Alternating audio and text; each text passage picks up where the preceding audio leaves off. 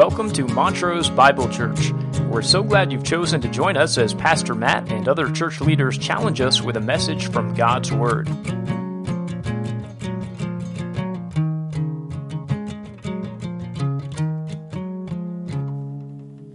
As we continue our sermon series from the book of Matthew, we remember the main purpose for which it was written, to prove that this Jesus of Nazareth is in fact the son of Abraham, the son of David, the Son of God.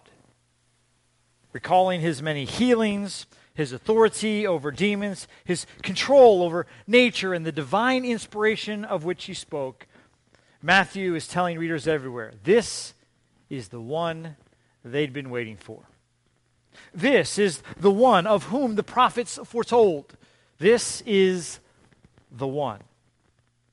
Of course, many in the first century struggled to accept that notion, including those closest to him.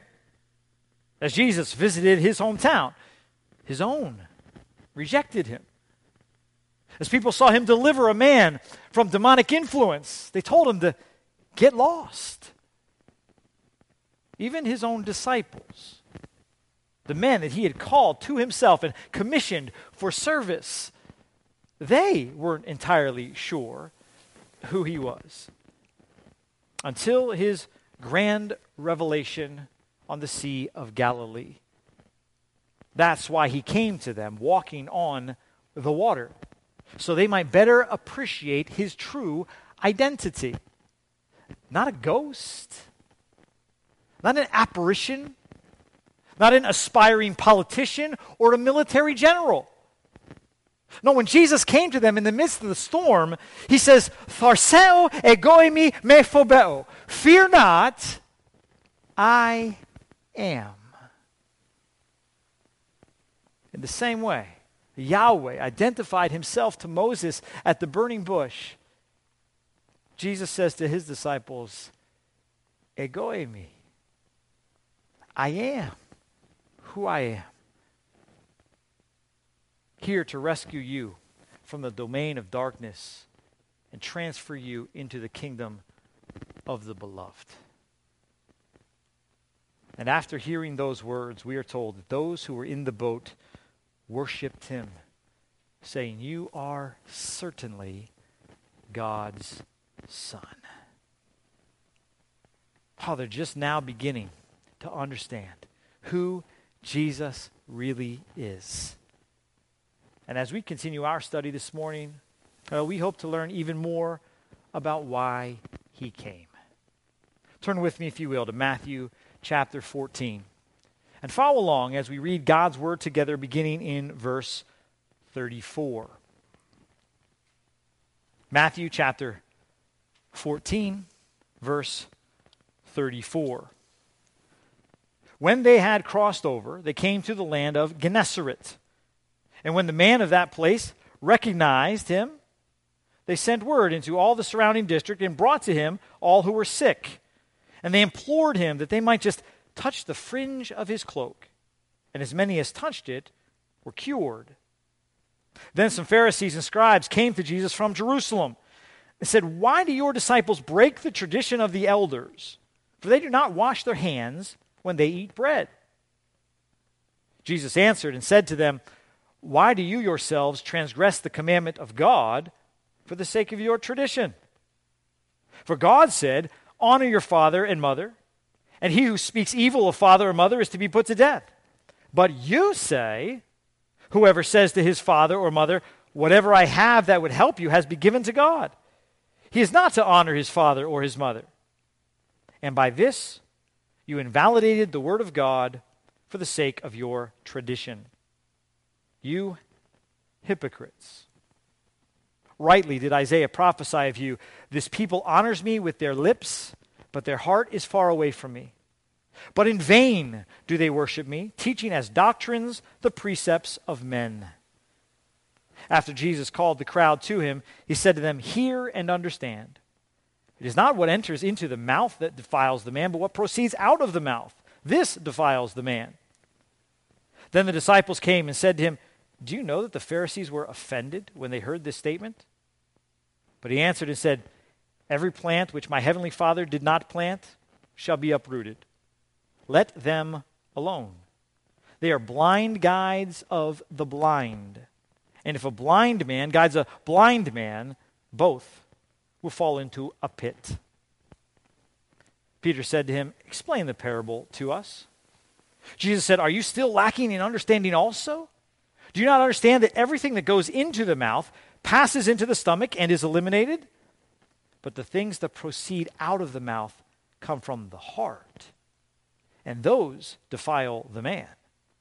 For out of the heart comes evil thoughts, murders, adulteries, fornications, thefts, false witnesses, slanders.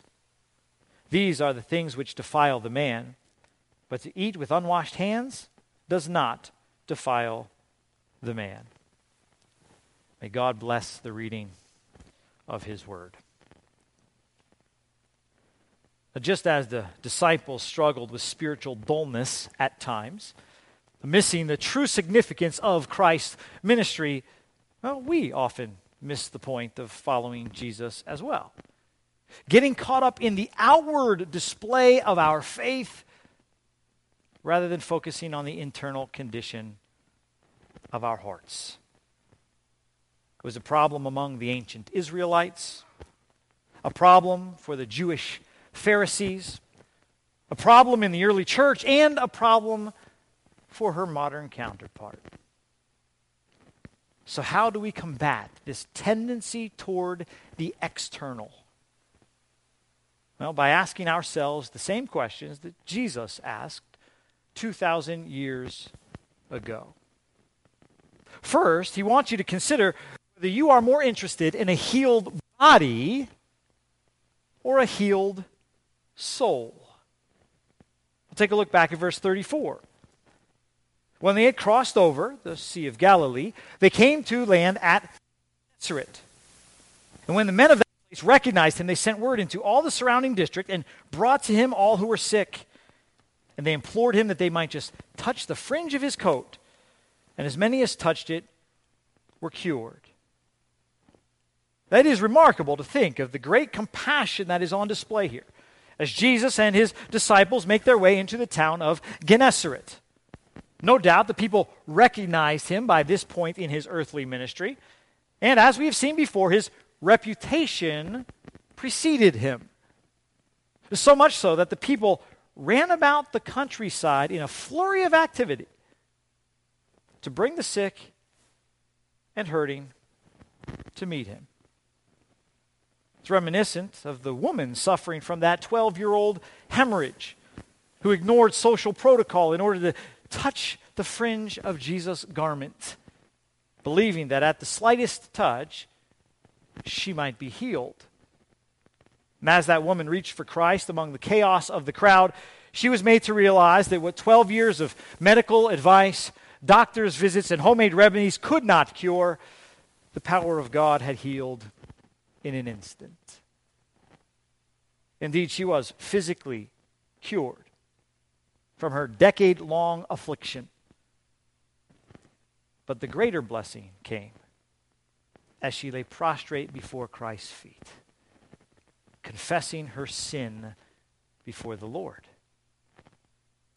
While it was no doubt his garment that healed her body, it was his grace that healed her soul.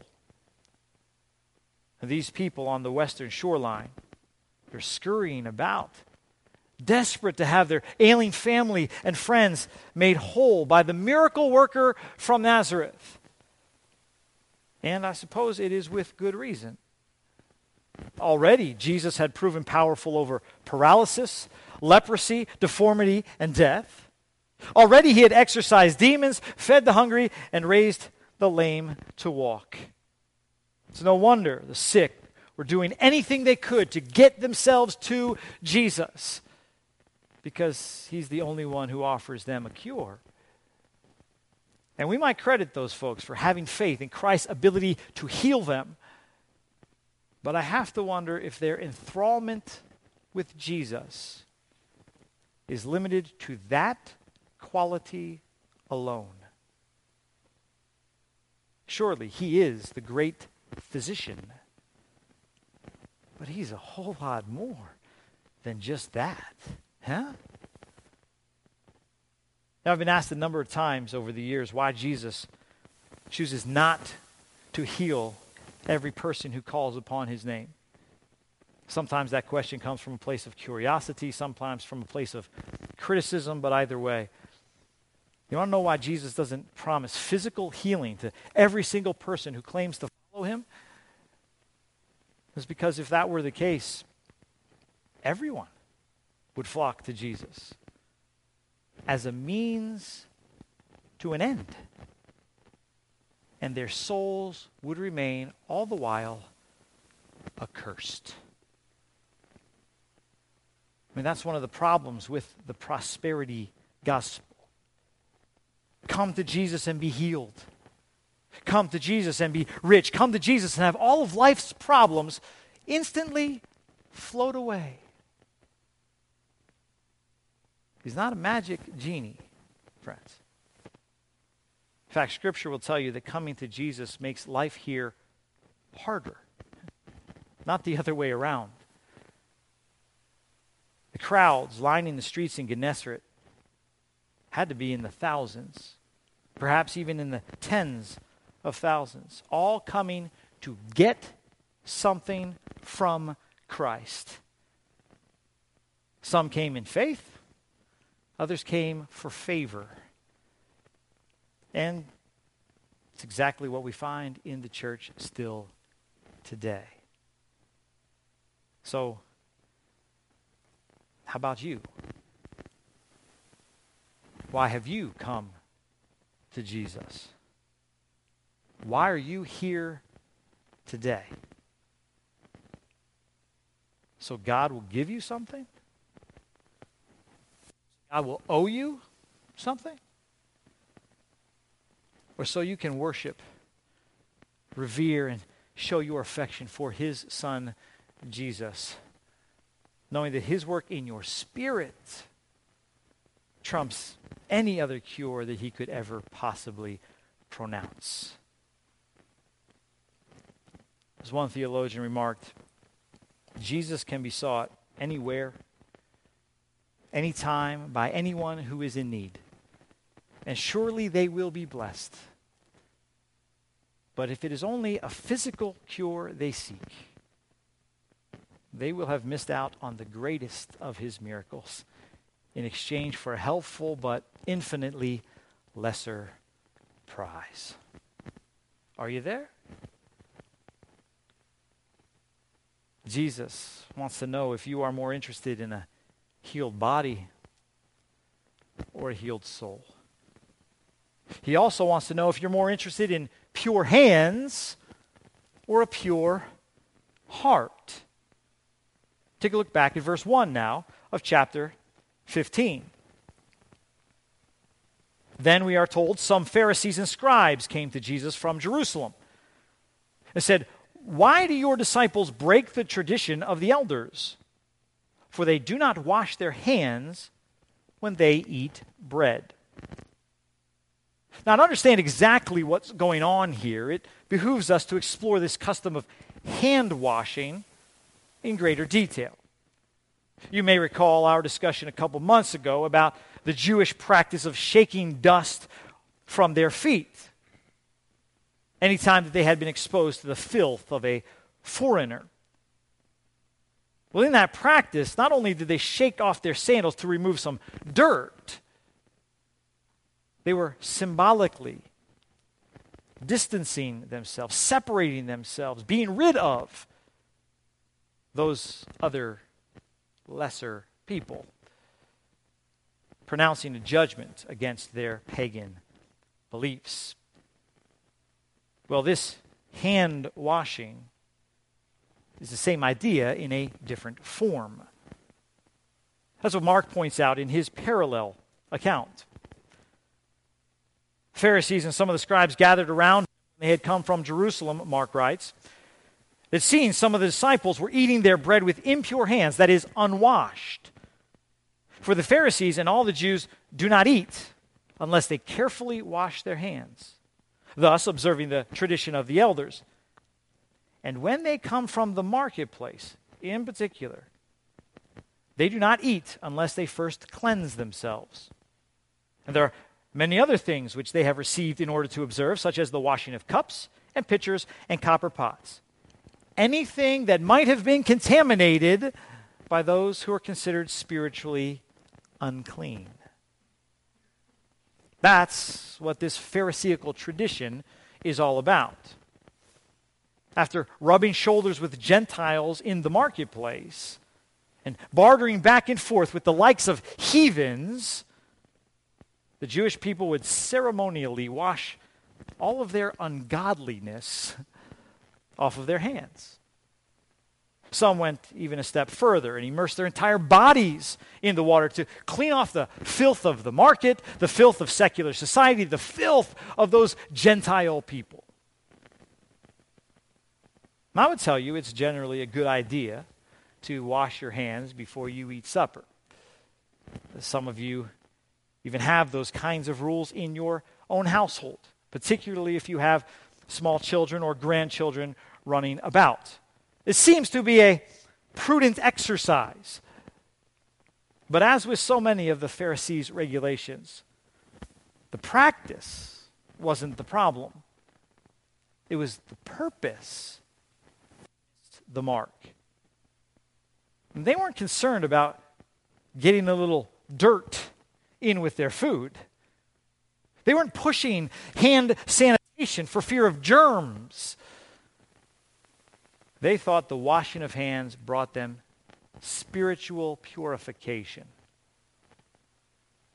So, in theory, they could do whatever they wanted to do, say whatever they wanted to say, just so long as they performed this ritual afterward. Then they would be pure in the eyes of God. Now, a thing like that is fairly easy to condemn when it's pointed out in Scripture. But do we not do some of these same exact things? I mean, we gossip, deceive, cheat, steal, slander, corrupt, and fornicate, and then we're appalled when a family member forgets to say grace at dinner. As though that 10-second prayer at mealtime would cover the past 24 hours of our sin? That's not the way it works. And I'm pretty sure that's Jesus' point here. That he would say to us the same thing as he did them. People of faith, you've missed it. How in the world will clean hands help you if your heart is still covered in filth? That inconsistency was the main problem that Jesus addressed among the religious leadership of his day. It's a problem he identifies very clearly down in verse 7 as hypocrisy. Saying or performing one way in public where people can see it, but living some way different internally when you're on your own. Jesus said to the scribes and Pharisees, don't pray on the street corner for everyone to see if you're not praying also when you're alone. Don't put a sad face on when you're fasting to gain attention, then go home and eat whatever you want. Don't wave your tithe money up in the air, begging for attention, and then begrudge the fact that you gave it when no one else is looking. It's hypocrisy. And just as he warned the Pharisees against such things in first century Galilee, so he would warn us the same way today. Don't claim Jesus in here if you're ashamed of him out there. Don't sing, I give it all to you, Jesus, and then rob God by withholding your offerings. Don't raise your hand in worship Sunday morning, then act as though Christ doesn't exist the rest of the week. It's hypocrisy. It's in charge of the unbelieving world against the 21st century church. Now, as pastors in Liberia said to me many years ago, our people do not want to hear your sermon or listen to your claims unless they can see them in you too. Right? The Pharisees and the scribes accused Jesus, saying, "Why do your disciples break our tradition and eat with impure hands?" Jesus says, that is not the main problem here. You are a people who honor me with your lips, with your rituals, maybe with your hands, but your heart is so very far from me. And because of that, Jesus repeats the prophecy of Isaiah, which is found very true in this case. Because of that, you worship in vain. That was the indictment of the first century Pharisees. Is it true of your worship? Do you worship in vain because it's just words? It's just rituals? It's just routines? It's just the thing that you've always done? Jesus is very, very clear on this point. If your manner of living is incongruent, inconsistent, incompatible with your profession of faith, then stop worrying about the pomp and the ceremony. Stop trying to look good in front of other people. Stop with all of your religious activities that are designed to impress, and ask God to change your heart. Yeah? You have to start examining your walk with Christ.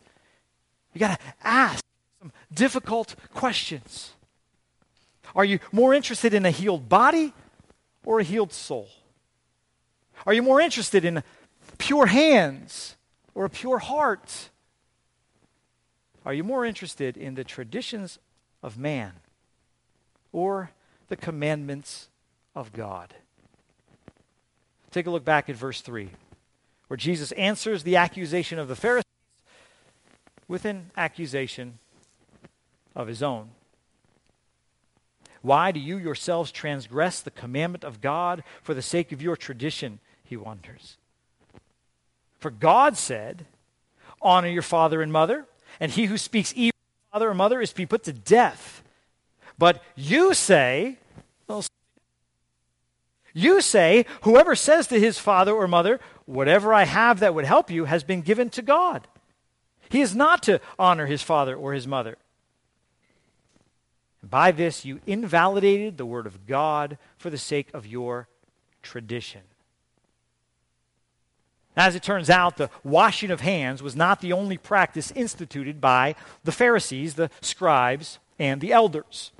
Now, there were any number of additions to God's law, amplifications of God's law, or as we see here, outright alterations to God's law that had become an integral part of Jewish tradition. To help the people appreciate the charge that he just leveled against them, Jesus cites one glaring example of a man-made regulation that they had elevated above the ordinance of Yahweh.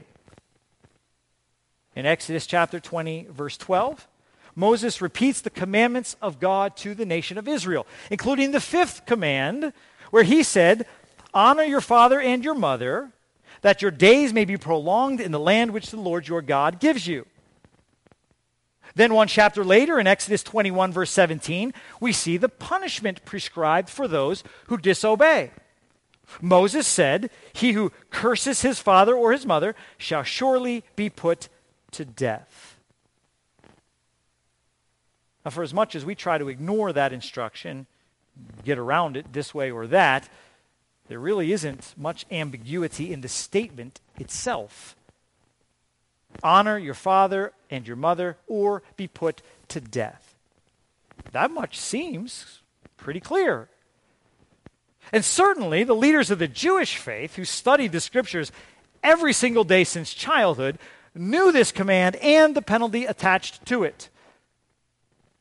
And yet, over time, they developed their own set of rules that they have now elevated above the authority of God's word.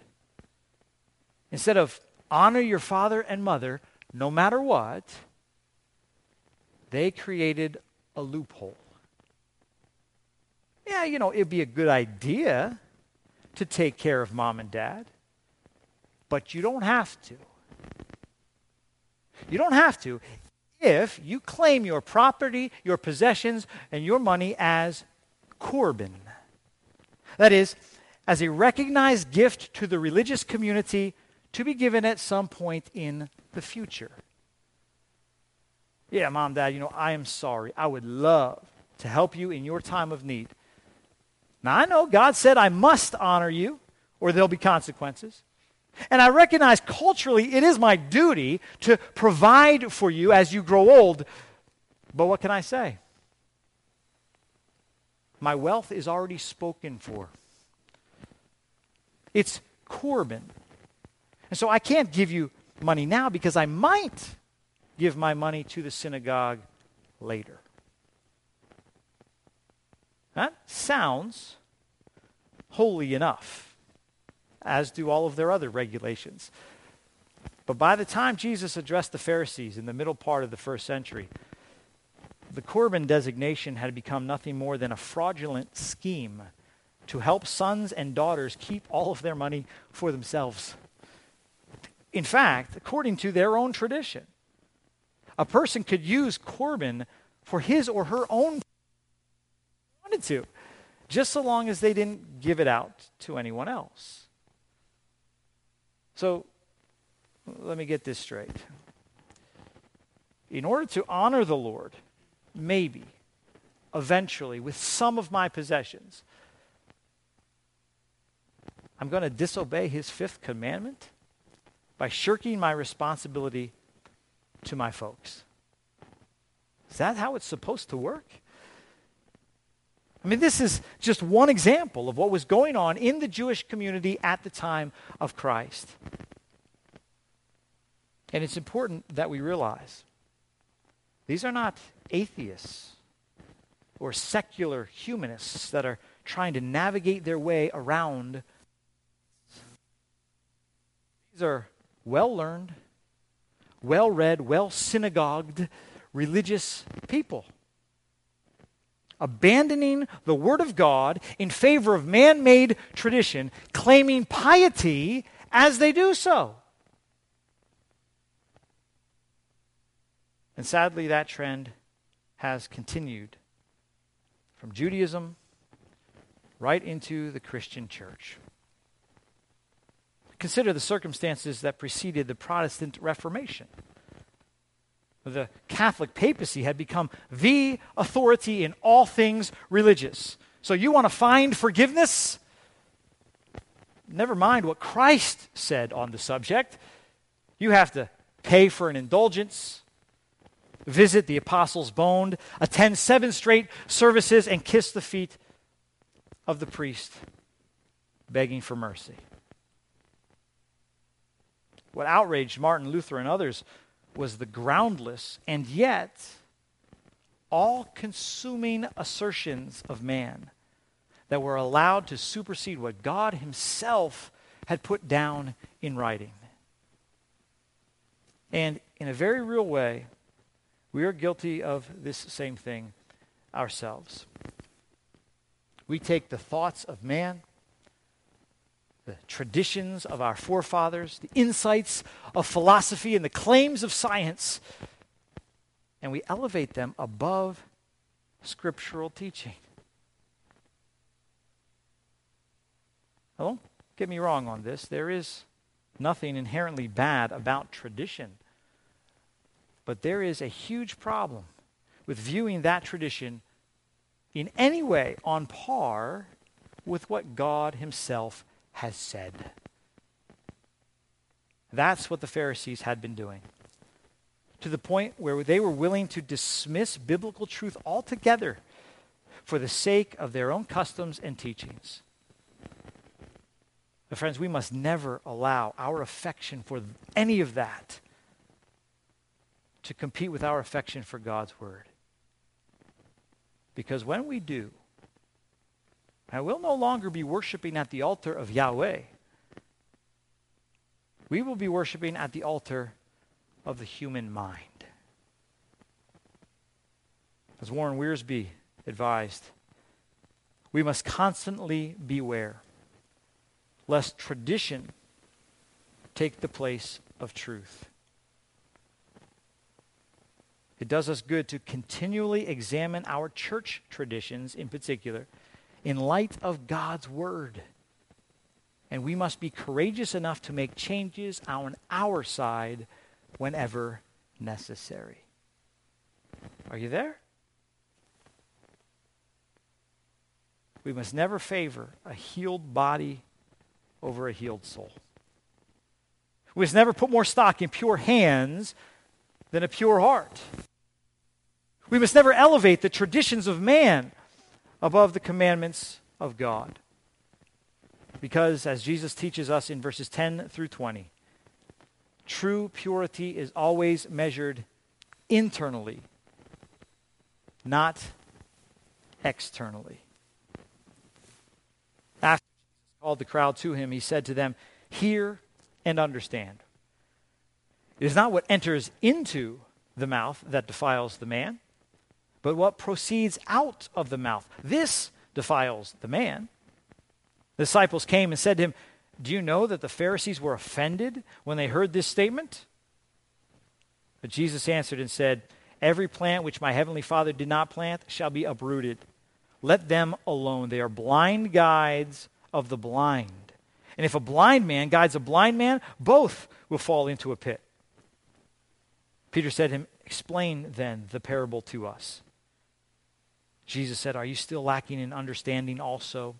Do you not understand? Everything that goes into the mouth passes into the stomach and is eliminated. But the things that proceed out of the mouth come from the heart.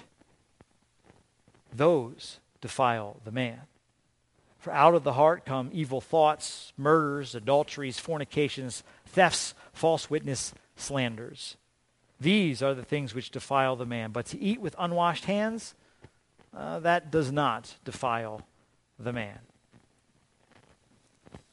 Now, this is such an important principle for us to understand, especially those of us who love to run quickly to the tangible. Man, I want a God I can see. I want a God I can touch. I want a God I can measure myself against using a system of prescribed rules and regulations. Well, that would be easier, I know. But Jesus is teaching us what it really means to be a true disciple. It's not about washing your hands ceremonially before you eat. It's not about knowing the Word of God well enough to find a loophole. It's not about a self-righteous external facade. It's about the righteousness of Christ transforming you from the inside out. For God sees not as man sees, friends. For man looks at the outward appearance. The Lord looks at the heart. And if the heart isn't clean, hear me on this.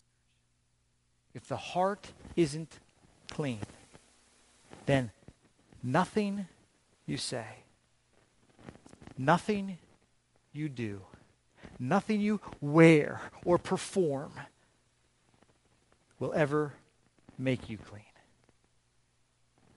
That's what Paul says in Romans chapter 2. He is not one of God's people who is one outward, he says, nor is circumcision that which is outward in the flesh. But he is one of God's who is one inwardly.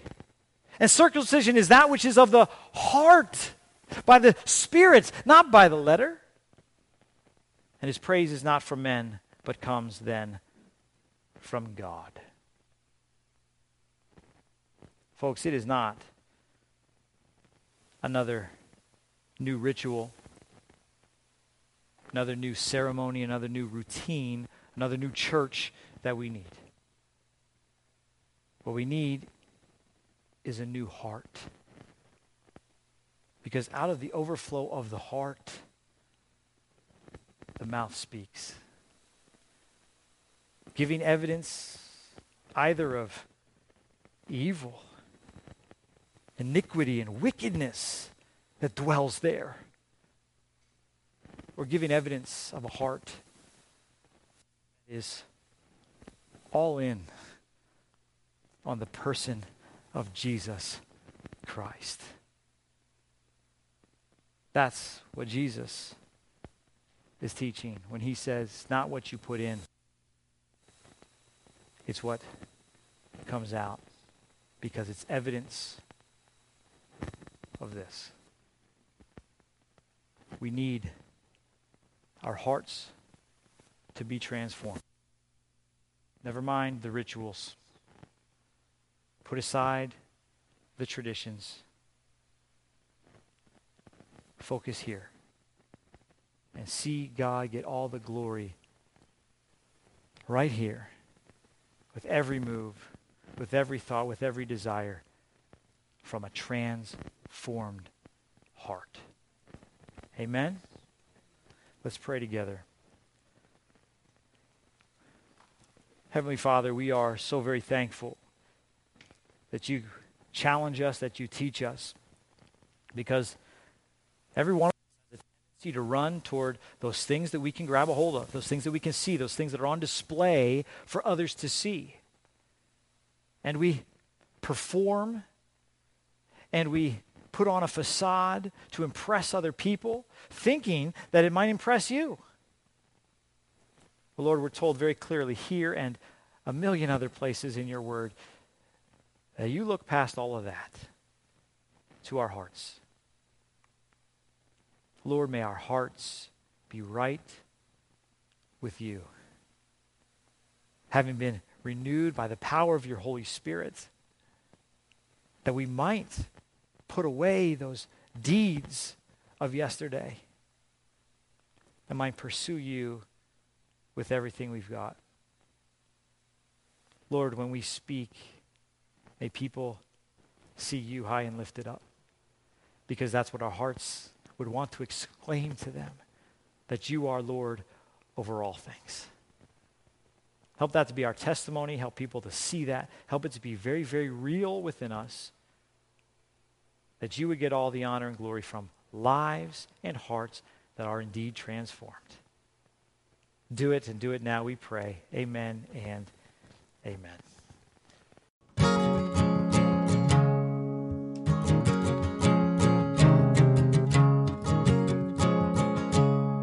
Thank you for joining us. I trust you've been blessed by the study of God's Word.